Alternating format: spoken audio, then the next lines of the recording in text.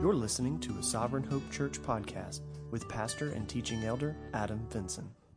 All right, as you're being seated, if you'll turn in your Bibles to Revelation chapter 12.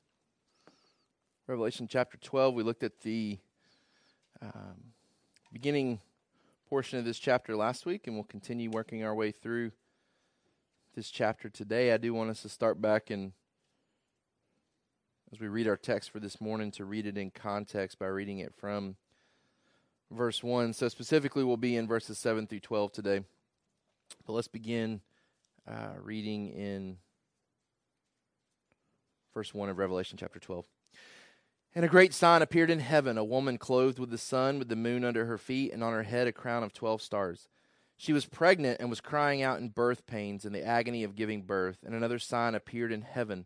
Behold, a great red dragon with 7 heads and 10 horns, and on his head 7 diadems. His tail swept down a third of the stars of heaven and cast them to the earth. And the dragon stood before the woman who was about to give birth, so that when she bore her child, he might devour it. She gave birth to a male child, one who is to rule all the nations with a rod of iron. But her child was caught up to God and to his throne.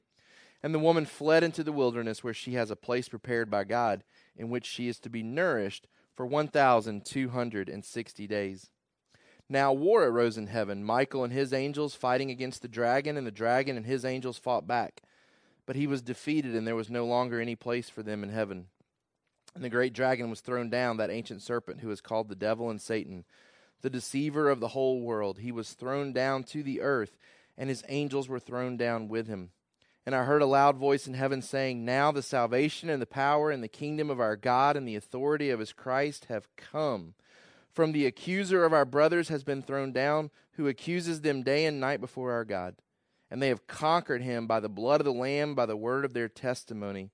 For they loved not their lives even unto death. Therefore rejoice, O heavens, and you who dwell in them. But woe to you, O earth and sea, for the devil has come down to you in great wrath, because he knows that his time is short. Last week we saw that while Revelation is viewed as a book about the future, about future events, we saw that Revelation chapter 12 specifically is about past events. And we saw from that verses 1 through 6 that Christmas encourages Christians because it inaugurates the defeat of the great dragon, guaranteeing that the cosmic war that has raged since the beginning will end with Christ victorious at the end.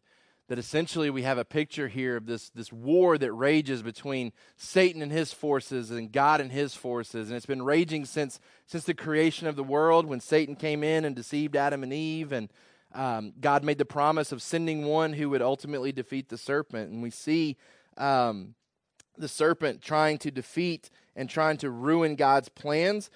This woman, we said, represents the culmination of God's people, and as she, through Mary, gives birth to the Messiah, that Satan is waiting and ready to devour him, but God preserves his life. God keeps Jesus safe throughout his life, allows Christ to die at the right time, and then he's exalted and ascended into heaven and spared. And so we saw last week that we can trust God to keep his word, right? That God did everything necessary to keep everything in place so that the Messiah could come.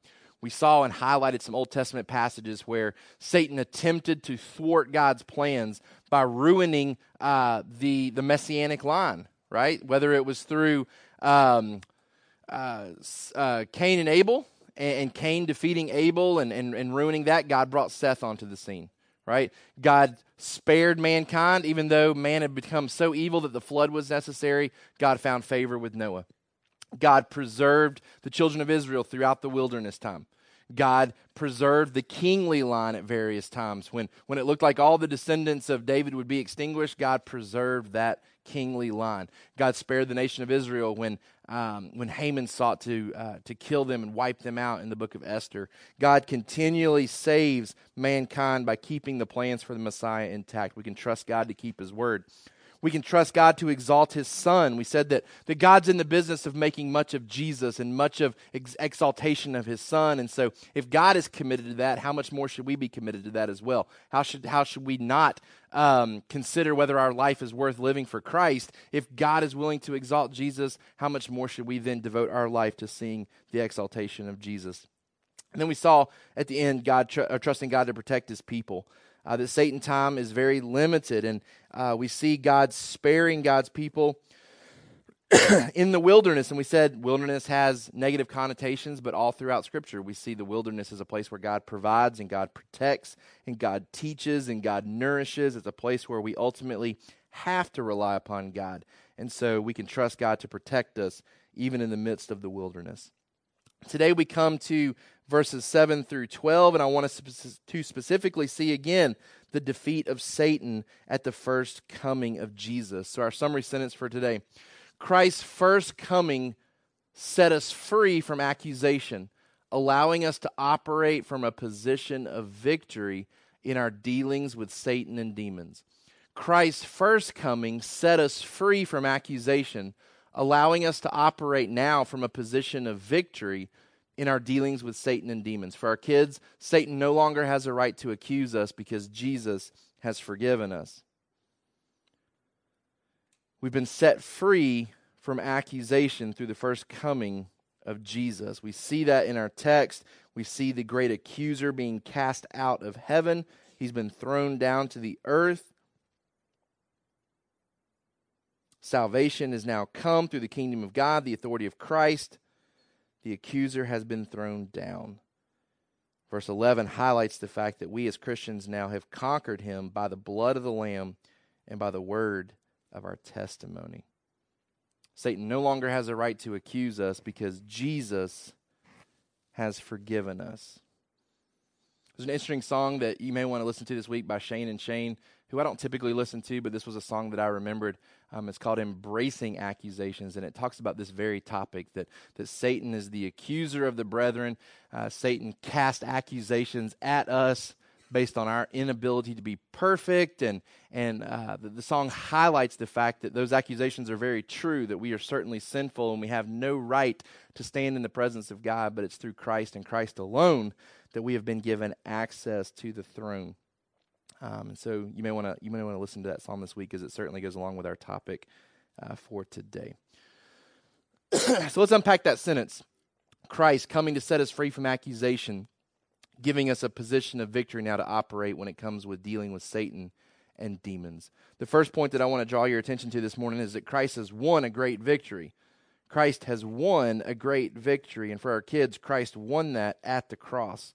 Christ has won a great victory. We certainly, as a church here at Sovereign Hope, want to continue to keep our focus and attention on the second coming of Jesus. We don't ever want to lose sight of that. We don't ever want to become so engulfed in the things of this world and the things that our life is about right now that we lose sight of the fact that this is an eternity, that there's an eternity that is to come, that we look forward to, that we hope in. But we don't want to so focus on the second coming that we lose sight of the fact that a great victory has been won at that first coming of Jesus. That he came and defeated Satan in ways that are so important to us today. And I want us to see that as we look at the text, and then some text that we'll pull from in various places throughout Scripture. But Christ has won a great victory. We see the war arising in heaven in verse 7. Now war arose in heaven, Michael and his angels fighting against the dragon, and the dragon and his angels fought back, but he was defeated, and there was no longer any place for them in heaven. We see the great dragon being cast down, and then we hear this loud voice spring up in heaven, a voice that celebrates the salvation and the power and the kingdom of our God and the authority of Christ. We don't know who this voice is. We don't know where it's coming from, but it's probably very similar to the voices of adoration that we've seen throughout the book of Revelation, a singing type of response to this great victory that's been won over Satan. A couple of points I want us to see in how we see Christ winning this great victory. First of all, the environment of heaven declares the victory of Christ. The environment of heaven declares the victory of Christ. Satan's defeat results in the worship of heaven. God's power, his rule have been put on display in the hearts of his people. We see that again in verse 10, that loud voice in heaven ringing true, that salvation has come, the power of God has been demonstrated, the authority of Christ has come, accusations have been eliminated, and people are now conquering Satan because of Christ's blood and because of the word of their testimony. The environment of heaven declares Christ's victory over Satan. Christ's kingdom has come, the enemy has lost his place, the brethren are overcoming. So we see the environment of heaven kind of changing here. Previously, Satan and his angels have a presence in heaven. They've now been cast out. There's a worship service that ensues once again with this voice crying out the truths about Christ and his kingdom and the authority of God and what that means. And it ultimately showing that God is saving people back to him, that people are enduring to the point of death, that they don't love their lives to the point where they would rather cling to their life than die for Christ. So all these things are transpiring, and it's a point of worship in heaven as this scene has changed now. Satan and his demons are no longer allowed access to heaven. We know that we've already seen Christ has ascended into heaven. The environment of heaven declares this great victory of Christ. But number two, the blood of the Lamb declares the victory of Christ. We see the environment pointing to this victory of Christ, but we see that this text highlights for us the blood of the Lamb declaring the victory of Christ. Christ's work has dealt a severe blow to Satan's power. Christ's work has dealt a severe blow to Satan's power. I had you this morning highlighting passages of Scripture that talk about the limited power, the limited ability of Satan. So we talk about Satan being powerful. We talk about Satan having authority and being over this world, but we also talk about that being very limited. And I wanted us to see some passages that highlight that for us. And I think one is Colossians chapter 2. Colossians chapter 2, and we'll start reading in verse 13. It says, "And you who were dead in your trespasses and the uncircumcision of your flesh, God made alive together with him, having forgiven us all our trespasses, by canceling the record of debt that stood against us with its legal demands. This he set aside, nailing it to the cross." So this is the gospel, right? That we were dead in our sins. We couldn't fix that. But God makes us alive together with him. He quickens us through the Holy Spirit, opens our eyes and our minds, because other passages tell us that Satan has blinded us to the gospel, blinded us to Christ. But Christ comes in, God through the Holy Spirit opens our minds, makes us alive, and he forgives us of our trespasses. He cancels the record of debt that stood against us with its legal demands. He nailed it to the cross. And what did that do? What did all that do? Verse 15, he disarmed the rulers and authorities and put them to open shame by triumphing over them in him. And Christ has accomplished a great victory through his blood. He has disarmed those who would have been actively against us. We were dead in our sins, but Christ has come in and canceled that debt against us. He's forgiven us of our trespasses, and he's disarmed the rulers and authorities and put them to open shame by triumphing over them in him. John chapter 12.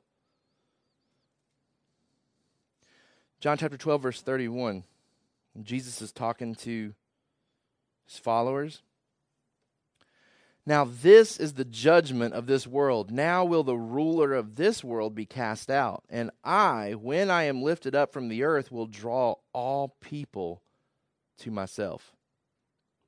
Not only has Satan been cast out of heaven, not only has his demons been cast out, he has been exalted, he has been lifted up, and now he's drawing all people to himself. Remember that discussion, that dialogue in Genesis chapter 3, that Satan wins a victory by taking Adam and Eve into deception, and they turn from God, and they eat of the tree, and now they're destined for death. Seemingly all of their offspring too would then be destined for death. And Jesus communicates, no, that's not how it's going to work. I'm going to create enmity between you and the woman, between your seed and her seed, and I'm going to rescue people back to me. Jesus now declares that to be happening here to his people.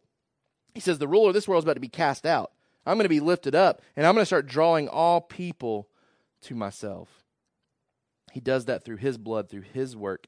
He paid the price for all of Satan's accusations. The environment of heaven declares this victory in Revelation chapter 12.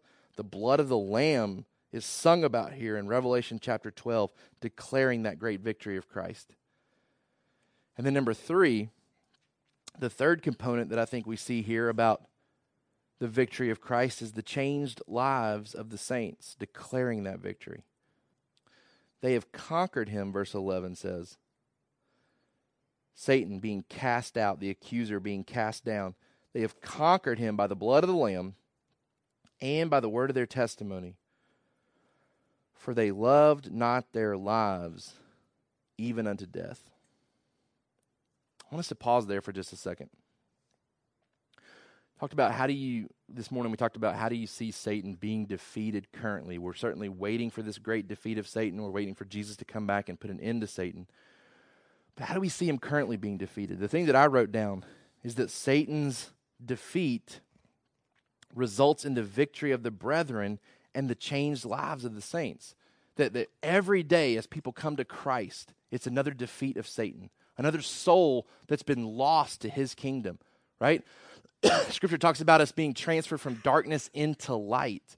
So every single time someone's soul is converted from darkness to light, it's another victory. It's another defeating blow to Satan and his purposes. It says that these people are being saved. They're overcoming him by the blood of the Lamb, and then it's being demonstrated by the word of their testimony. And what does that mean? They love not their lives even to death. I wrote in my notes, they no longer fear even death when they're aligned with Christ. Basically, what was being said here is that the gospel has such a transforming effect that someone will stand with Christ and not leave Christ even if it means their death. Right? But we talk about the fact that, man, we're probably not ever going to be in a situation where we're going to be asked that. Hey, would you rather stay with Christ or die? We're probably never going to get to the point of that. But for some of us, it's a good thing because we're willing to walk away from Christ for far lesser things than death. I put in my notes a question for us to kind of think about and contemplate. What is the biggest threat to you that would cause you to yield to this temptation to walk away from Christ? Like this is the extreme situation. Here's being talked about the idea that the gospel saves people to the point that they will stay with Christ even if it means their death. But if you back up a little bit, what are some other things that would be a progression to that extreme? Right? Like we talk about suffering, and we're so quick to say, in I think in an act of humility that, well, we don't suffer like other people suffer around the world that are Christians. But if you really just look at the definition of suffering is the state of undergoing hardship. Man, some things are hard for some people that aren't hard for others. So I think all of us are through Satan's attempts. We all endure some levels of suffering if we are not yielding to things that would cause us to walk away from Christ. So every temptation that we don't give into is really a form of suffering. We are not yielding to things that would entice us to walk away from Christ. The point of the passage here is that, man, the gospel has such a transforming effect that even if the extreme death was given to you, the gospel transforms you to where you stay with Christ. They don't fear death. I put down in my notes, they also don't fear unhappiness. Right? Man, Satan tempts us to give in to sin because if we don't, we're not going to be happy, or we're not going to be content. We're not going to be satisfied. Man, every time we yield to sin, especially those sins that are premeditated, those sins that we actually think through and determine to do, man, those sins that we yield to, that's far less than death. The gospel should be changing us to where those premeditated type sins are constantly decreasing in our life. That's what the gospel does. The blood of the Lamb allows us to overcome Satan and his devices. Even if it means Satan kills us, we gain the victory, because victory defined in these terms is if Satan can throw anything at you, even death, and you don't walk away from Christ, then you've won. Man, you've won. The gospel has penetrated your heart. You've won the victory. Even death couldn't get you to walk away from Christ. But if not death, what things prior to death potentially could? Man, I want the gospel to be so effective in my life that even death would cause me to stay true to Christ. But to get to the point where I could say that death won't even cause me to walk away from Christ, it means that a lot of other things can't make me walk away from Christ either. Right? Some of the things that we know, some of you know people that have abandoned Christianity for various reasons. Things that God failed to do for them. Ways that God failed to come through for them. Man, that's not death. Even death, this passage says, should cause us not to walk away from Christ if the blood of the Lamb has really been effective in our hearts. The changed lives of the saints declare the victory of Christ. So we have this environment in heaven, the blood of the Lamb being talked about, the changed lives of the saints being highlighted. All of these things point to Christ winning a great victory in his first coming. Number 2, Satan's power has been further limited. Satan's power has been further limited. Again, our summary sentence carries the idea that Christ's first coming set us free from accusation so that we then operate from a position of victory over Satan.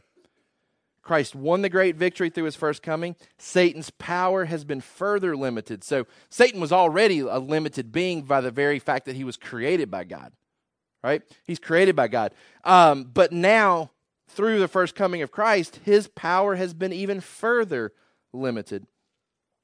Luke chapter 10, verse 17. Christ had sent out 72 of his followers, and they come back after doing ministry, and it says the 72 returned with joy, saying, Lord, even the demons are subject to us in your name. He said to them, I saw Satan fall like lightning from heaven. Behold, I have given you authority to tread on serpents and scorpions and over all the power of the enemy. Nothing shall hurt you. Nevertheless, do not rejoice in this that the spirits are subject to you, but rejoice that your names are written in heaven. Satan's power is being limited in ways that it previously was not. We'll talk about this more as we get into Revelation, specifically Revelation chapter 20, when it talks about the binding of Satan. Okay? But Satan's ability to deceive the world has been limited now in ways that previously it wasn't limited. That the gospel is going forth in ways that previously it was not. What happened at the cross, where Jesus disarms Satan, canceling the record of debt against us, the gospel is now going forth in ways that previously it was not. So Satan was already a limited being in power. He's been even further limited in a couple of different ways. First of all, his presence in heaven has been evicted. His presence in heaven has been evicted. So we talked last week, I think this passage is highlighting, one, the initial fall of Satan and his demons out of heaven. But we know from other passages of Scripture that Satan was allowed back into heaven, right? Job chapter 1, Job chapter 2, both highlight scenes where Satan is in the presence of God in heaven talking about Job, right? He brings the great accusation that Job only loves you because it personally benefits him. Like, why would Job not love you? You give him a bunch of things. Of course he loves you. Take all those things away, then Job won't like you anymore, right? There's also the passage in Zechariah chapter 3. Let's read that one because that one's probably less familiar to everybody. Zechariah chapter 3, verse 1. This is Joshua the high priest, not Joshua the one who led them into the promised land. It says, Then he showed me Joshua the high priest standing before the angel of the Lord, and Satan standing at his right hand to accuse him. And the Lord said to Satan, The Lord rebuke you, O Satan. The Lord who has chosen Jerusalem rebuke you. Is not this a brand plucked from the fire? Now Joshua was standing before the angel, clothed with filthy garments. The angel said to those who were standing before him, Remove the filthy garments from him. And to him who said, Behold, I have taken your iniquity away from you, and I will clothe you with pure vestments. And I said, Let them put a clean turban on his head. So they put a clean turban on his head and clothed him with garments, and the angel of the Lord was standing by. You read this chapter and you get this picture of Satan accusing the high priest of Israel at that time for being imperfect in the same ways that we are. Accusations coming towards one of God's anointed because of his imperfections. And that's taking place in heaven. It's taking place in the presence of the Lord. And so we see these situations where Satan is given access back into heaven with God. But I think this chapter in chapter 12 highlights for us that at the cross, at the ascension of Jesus, that type of arrangement has ended. That there's no purpose now. Get this, there's no purpose for Satan to be in heaven. And I'm stating this based off the fact that the only reasons we ever see Satan in heaven is to bring accusations against God's people. Satan is no longer there because his ability to do so, his purpose in being there, has been completely removed as well. All right? Satan, who wants to be God, has been defeated by Michael Interesting to note, Michael the archangel, his name means who is like God. So you have Satan who says, I want to be like God, and Michael whose name means who can be like God. They're pictured as duking it out, as fighting, and Michael winning this great battle. I think it's ultimately Christ winning the battle. It's being pictured through Michael because I think Michael is probably a better equal counterpart to Satan than God certainly is, right? Like this, not this dualistic perspective that God and Satan are on equal grounds and one is good and one is bad. It's God and everything else underneath him that he created. So if you're looking for an equal opposite, Satan and Michael are probably the closest thing, as they are both angelic beings that God created. They're pictured as fighting it out, and Michael winning the battle that then casts Satan and his demons out of heaven. He's been removed from heaven, but you'll remember in Revelation chapter 12 that the place has been prepared for the woman in heaven. Verse 6. The woman fled into the wilderness where she has a place prepared by God in which she is to be nourished for 1,260 days. So the environment's changing. God's casting Satan and his demons out, but he's preparing places for his people. Satan has been evicted from heaven. And then, as I've said, number 2, the reason for that is his purpose in heaven has been extinguished. The effect of the life, death, and resurrection and ascension of Jesus is that Satan has lost his role as the accuser of the brethren. His grounds for accusation have been removed. Let me explain this to you. Back in Romans chapter 3, when we're having the gospel unpacked by Paul's building this case that everybody's guilty before God. And in Romans chapter 3, verse 25, he gives us kind of an understanding of how the gospel has been at work in the Old Testament. It says, whom God put forward, talking about Jesus, as a propitiation by his blood to be received by faith. This was to show God's righteousness, because in his divine forbearance he had passed over former sins. Right? So everything in the Old Testament is leading to Christmas. Right? It's leading to that first coming of Jesus, where he's going to grow up and be a perfect lamb to be slaughtered on behalf of the sins of mankind. But until that happens, God is passing over these sins, right? Adam and Eve don't die immediately. God delays judgment upon sin because he knows he's going to send Jesus. Satan doesn't have full understanding of that, right? And so Satan's looking around and saying, well, you're excusing people that aren't perfect. You're excusing sinners. You're letting sinners into your presence after death, and they don't deserve to be there. So we have this picture in Scripture of Satan accusing us. Man, they're not worthy to be in your presence. God's like, I know they're not. I know they're not. I know they're not. Romans chapter 3, he passes over those sins. He delays judgment so that he can pour it out on Jesus. Well, now that the gospel becomes even more clear, this is how God saves mankind. He sent his son who to be a perfect lamb for us. It forgives us of our sins. Colossians 2, he nailed the record of our debt on the cross, right? He erases that. Satan has no more reason to accuse us. He can't accuse us now because we've been excused. Our presence in heaven has been legitimized. Have you ever been to visit somebody in like a secure place where you can't get through without certain credentials? But as soon as that person shows up, the person at the front desk realizes, okay, you have a relationship with this person. You're now given like free access into that secure place. Not because of who you are, but because of who you know, right? Like, I don't know anybody that's in like extreme secure places. So all of my references would be like far lower security. But like, even if you go visit some of our guys that work at corporate Chick-fil-A, right? Like, you can't get on campus without being on a list, right? You have to be on the list at the front door, at the front gate. Hey, I'm here to see Alex McLeod, or hey, I'm here to see Marcus. I'm here to eat lunch with one of these guys, right?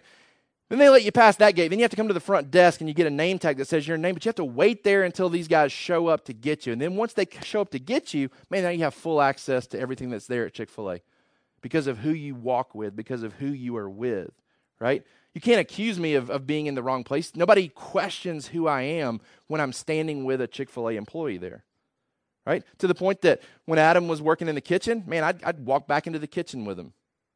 Like, I could go into the back with him and nobody stopped me and said, hey, you're not allowed back here. I was allowed back there because I was with Adam, right? So the picture here is we have access to heaven now. Our presence is legitimized, not because of us, but because of who we are aligned with. The blood of the Lamb gives us victory to where Satan can't accuse us. Satan can't say, you don't belong here anymore. I do belong here because I'm with him. I'm with Jesus, right? So previously, we have this picture of an accuser in heaven who's accusing us of our sin. Gives great meaning to 1 John chapter 2, verse 1. My little children, I am writing these things to you so that you may not sin. But if anyone does sin, we have an advocate with the Father, Jesus Christ the righteous. He is the propitiation for our sins, not for ours only, but also for the sins of the whole world. Man, you know who's standing there now in heaven? It's not Satan. Satan's not standing there accusing us. Jesus is standing there affirming us before the Father. Like, don't sin, John says. Stop sinning. You're a Christian. The gospel, you've responded to the gospel. You should be committed to Jesus even to the point of death. So these temptations that pop up that would cause you to question your allegiance and do I want to stay with what Jesus tells me to do, or do I want to value my happiness more, my contentment more, what I think will satisfy me more, right? When that's being worked out, John says, man, don't sin, right? Like the gospel should be changing you. But if you do sin, it's not Satan in heaven that's accusing you. It's Jesus who's standing in heaven now affirming you. Hey, he still belongs here. He still belongs here. Yeah, I know he just sinned, but he still belongs here because I didn't sin, right? I took those accusations. I took those sins. I nailed them to the cross. That person has full access now. I know he just sinned, but don't worry about it. I took care of it. Satan's purpose in heaven has been extinguished. He doesn't need to be there anymore. I can't tell you for sure that he doesn't have access to God's presence anymore, but I can tell you that for what I see in Scripture, he was there to accuse, and he has no grounds for accusation anymore. The picture seems to be he's been cast out. He's been thrown out. He has no reason to be there. Number 3, Christians await Satan's final defeat. Christians await Satan's final defeat. For our kids, Jesus is coming to destroy Satan. So he won a great victory over Satan. Man, I think every time a soul is saved, it's another victory over Satan. I think every time a Christian dies, still committed to Jesus, it's a victory over Satan. Right? To the point of death. Even if I'm not killed for my faith, living to the point of death, and at my deathbed, still being the one who says yes to Jesus, that's a victory over Satan. That's a soul who endured to the end. That's a soul who is being welcomed into the presence of God. That's a soul who will now stand with his advocate, and his presence will be legitimized in heaven when his soul arrives there. That's a victory over Satan. But there's a great final defeat that's coming. But as we wait for that, number 1, Christian endurance is a sign that salvation has occurred. Satan, as the great deceiver, is now powerless against God's people if we remain on guard. So I preface that with, if we're truly a believer, Satan has no power over us. Matthew 24:24.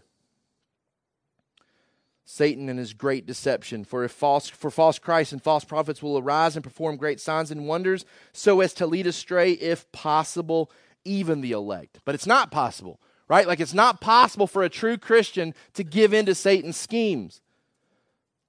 How do we know if we're a true Christian, though? Well, we're a true Christian if we don't give in to Satan's schemes. And part of that is we yield to the warning. 2 Corinthians chapter 2. 2 Corinthians chapter 2, verse 11.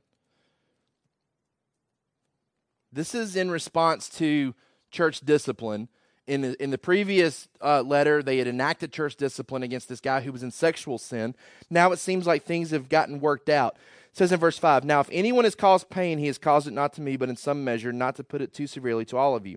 For such a one, this punishment by the majority is enough. So you should rather turn to forgive and comfort him, or he may be overwhelmed by excessive sorrow. So if it's in reference to this guy in 1 Corinthians, what seems to have been the case now is church discipline has worked. This guy has been brought to sorrow over his sin. And Paul's now telling the church, you need to welcome this guy back in. Verse 8, so I beg you to reaffirm your love for him. For this is why I wrote, that I might test you and know whether you are obedient in everything. Anyone whom you forgive, I also forgive. Indeed, what I have forgiven, if I have forgiven anything, has been for your sake in the presence of Christ, so that we would not be outwitted by Satan, for we are not ignorant of his designs.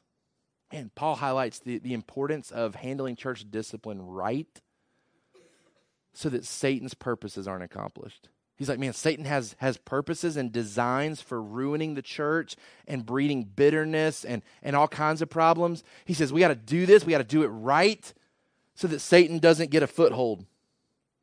So we're protected from Satan as believers, but we have to be on guard against his devices that we're supposed to be aware of. 2 Corinthians chapter 11, verse 3. I'm afraid, Paul says, that as the serpent deceived Eve by his cunning, your thoughts will be led astray from a sincere and pure devotion to Christ.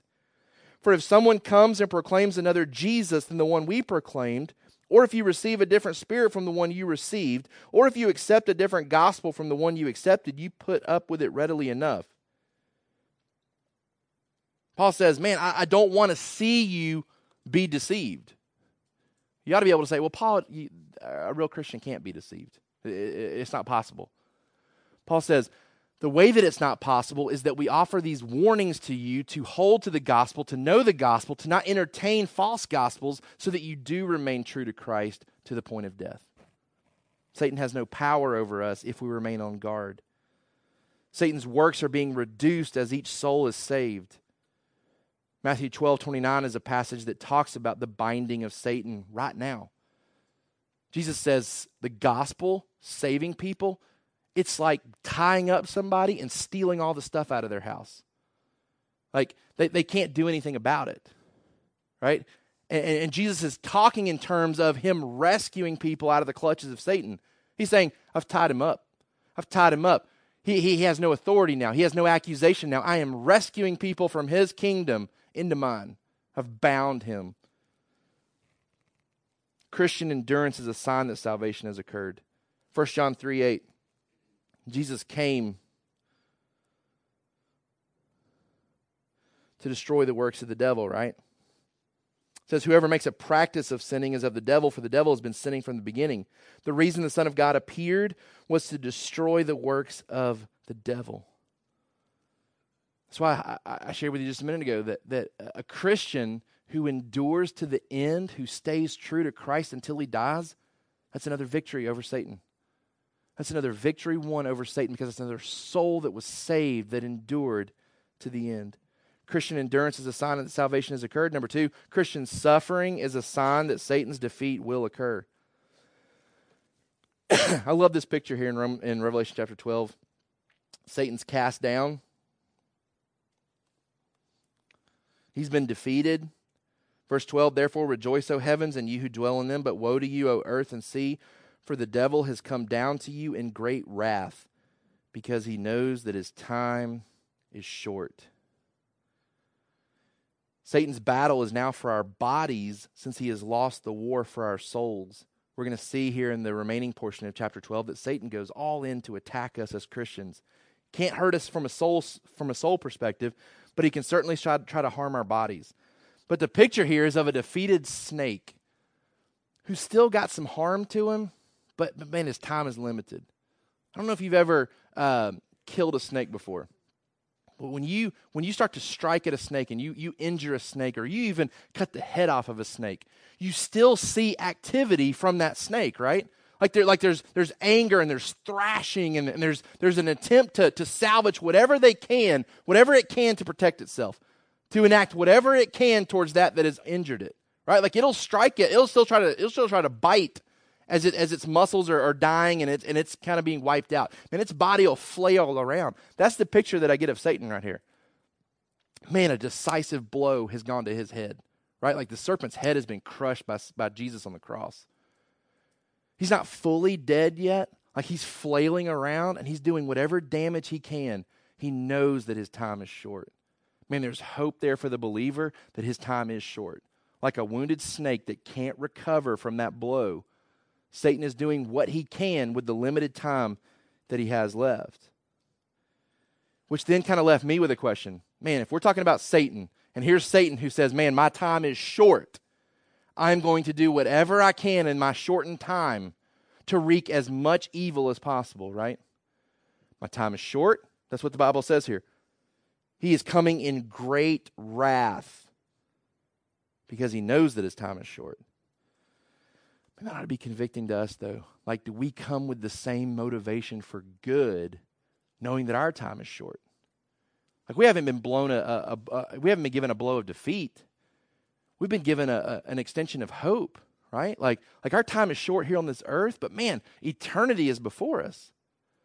Satan, his eternity is before him too, but he wants to wreak as much evil as he can, knowing that his time on this earth is short. Man, in the same way that Satan goes all in to wreak evil because his time is short, how much more should we also not go all in to do as much good as possible, knowing that our time is short? Some application that I want you to remember from this section today. First of all, remember that our enemy is a defeated foe. Our enemy is a defeated foe. Think about this. We're talking about Satan in terms of being a great serpent. We saw in the Old Testament, he's even described as a Leviathan, like this sea monster, this great dragon. He's got power. He's in heaven. He has an army. Michael and his angels have to do everything they can to cast him out of heaven. It ought to create a fear in us about this being. And yet what James chapter 4 tells us is, submit yourselves to God, resist the devil, and he will flee from you. He's defeated. He's defeated to the point that me, as a growing Christian, can resist the great dragon in his best efforts. If I draw near to God, God will draw near to me. If I cleanse my hands and I purify my heart, if I mourn and weep, if I humble myself before the Lord, man, Satan, I've resisted him and he will flee from me. This great dragon with all this great power. This isn't you have to go get a bunch of extra spiritual help to do this. Man, resist the devil and he'll flee from you. 1 Peter chapter 5. He's a roaring lion, roaming about, seeking whom he may devour. But verse 9, resist him, firm in your faith, knowing that the same kinds of sufferings are being experienced by your brotherhood throughout the world. This is for everybody. All of us have the power to resist him. He's a defeated foe. Number 2, remember our salvation is a settled reality. By his blood, we've been set free from condemnation. Romans chapter 8, verse 1, there is therefore now no condemnation for those who are in Christ Jesus. For the law of the Spirit of life has set you free in Christ Jesus from the law of sin and death. For God has done what the law weakened by the flesh could not do by sending his own Son in the likeness of sinful flesh, and for sin he condemned sin in the flesh, in order that the righteous requirement of the law might be fulfilled in us who walk not according to the flesh, but according to the Spirit. Man, that's the reason that nobody can accuse us. There's no condemnation if we're in Christ. Like, we have the right credentials because we are in Christ. No condemnation. Why? Because Christ has done everything necessary, right? He did everything necessary. He came in the likeness of sinful flesh. He condemned it. He fulfilled the righteous requirement of the law for us, to the point that at the end of chapter 8, verse 31, what shall we say to these things? If God is for us, who can be against us? He who did not spare his own Son, but gave him up for us all, how will he not also with him graciously give us all things? Verse 33, who shall bring any charge against God's elect? Not Satan. It's God who justifies. Who is to condemn? Christ Jesus is the one who died. More than that, who was raised, who's at the right hand of God, who indeed is interceding for us. Who shall separate us from the love of Christ? Shall tribulation, distress, persecution, famine, nakedness, danger, sword? Right? Endure to the point of death. Don't love your life more than it should. You should be willing to die for Christ. Verse 36, as it is written, for your sake we are being killed all the day long. We are regarded as sheep to be slaughtered. No, in all these things we're more than conquerors through him who loved us. For I am sure that neither death nor life, angels nor rulers, nor things present nor things to come, nor powers, nor height, nor depth, nor anything else in all creation will be able to separate us from the love of God in Christ Jesus our Lord. I want us to sing this morning in closing with Tyson like we normally do, but I want to watch a quick video to show why we sing, right? Like we see this victory in heaven, and then we see exaltation by people in heaven for these truths. Man, I want your natural response when you hear the word proclaimed. Man, we ought to sing and rejoice in that. That there's in a way we are attacking Satan by gathering this morning, because what we're saying, we are gathering here this morning saying, I want to endure to the end. Jesus has saved me. I want to endure to the end. I love this selection from John Piper back from 1985 about why we sing.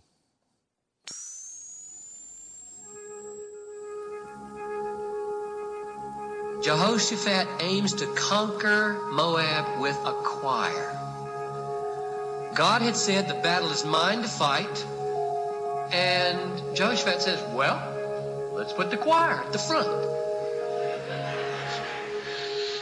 Verse 21, and when he had taken counsel with the people, he appointed those who were to sing to the Lord and praise him in holy array as they went before the army, and say, give thanks to the Lord, for his steadfast love endures forever. In other words, shouts of victory before the battle commences, because God had promised it.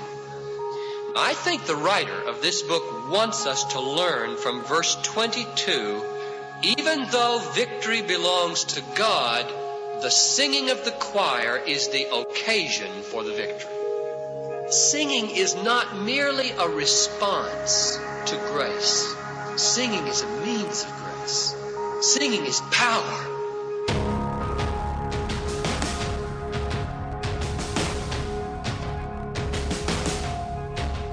When you sing, the Holy Spirit comes and does something. Jehoshaphat sang with the choir, and Moab and Ammon and Seir killed themselves. And when Paul and Silas sang, it says, God shook the prison. Surely the lesson is there is power when the people of God sing.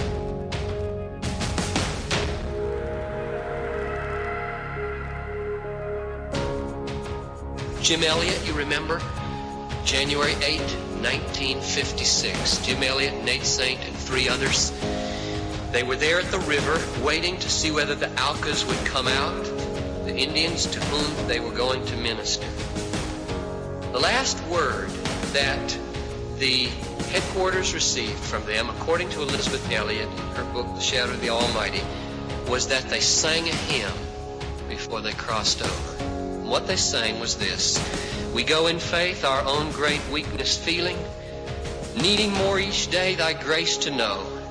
Yet from our hearts a song of triumph pealing. We rest on thee, and in thy name we go. And they all got killed before 4:30 in the afternoon. And God protected them.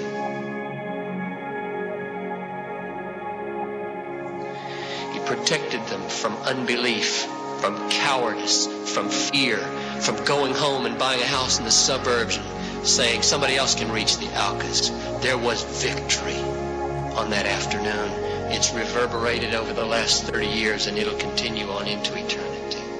There are 2 weapons that we have to fight Satan with in worship: the Word of God and song. I beseech you, give heed to the Word and sing with all your heart.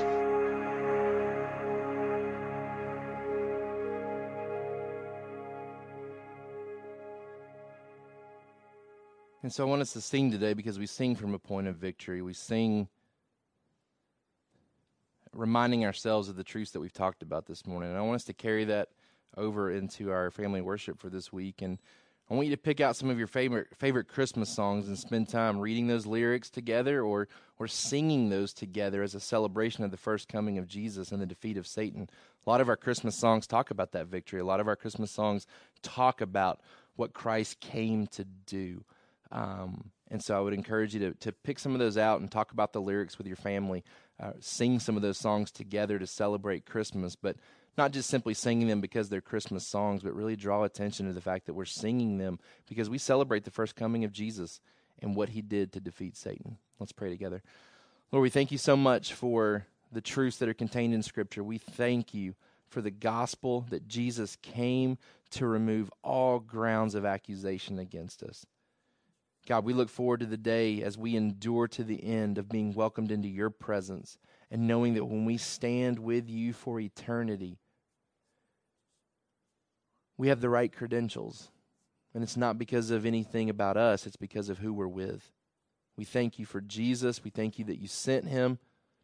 We thank you for protecting everything necessary to be able to send him in the fullness of time to be our Savior, to win this victory over Satan, to disarm him, to remove accusations against us. God, we thank you that Jesus stands in heaven today as our advocate, that when we leave here today and we sin before the sun goes down, our place in heaven is not in jeopardy because our advocate stands there testifying that his perfection, his blood is what saves us.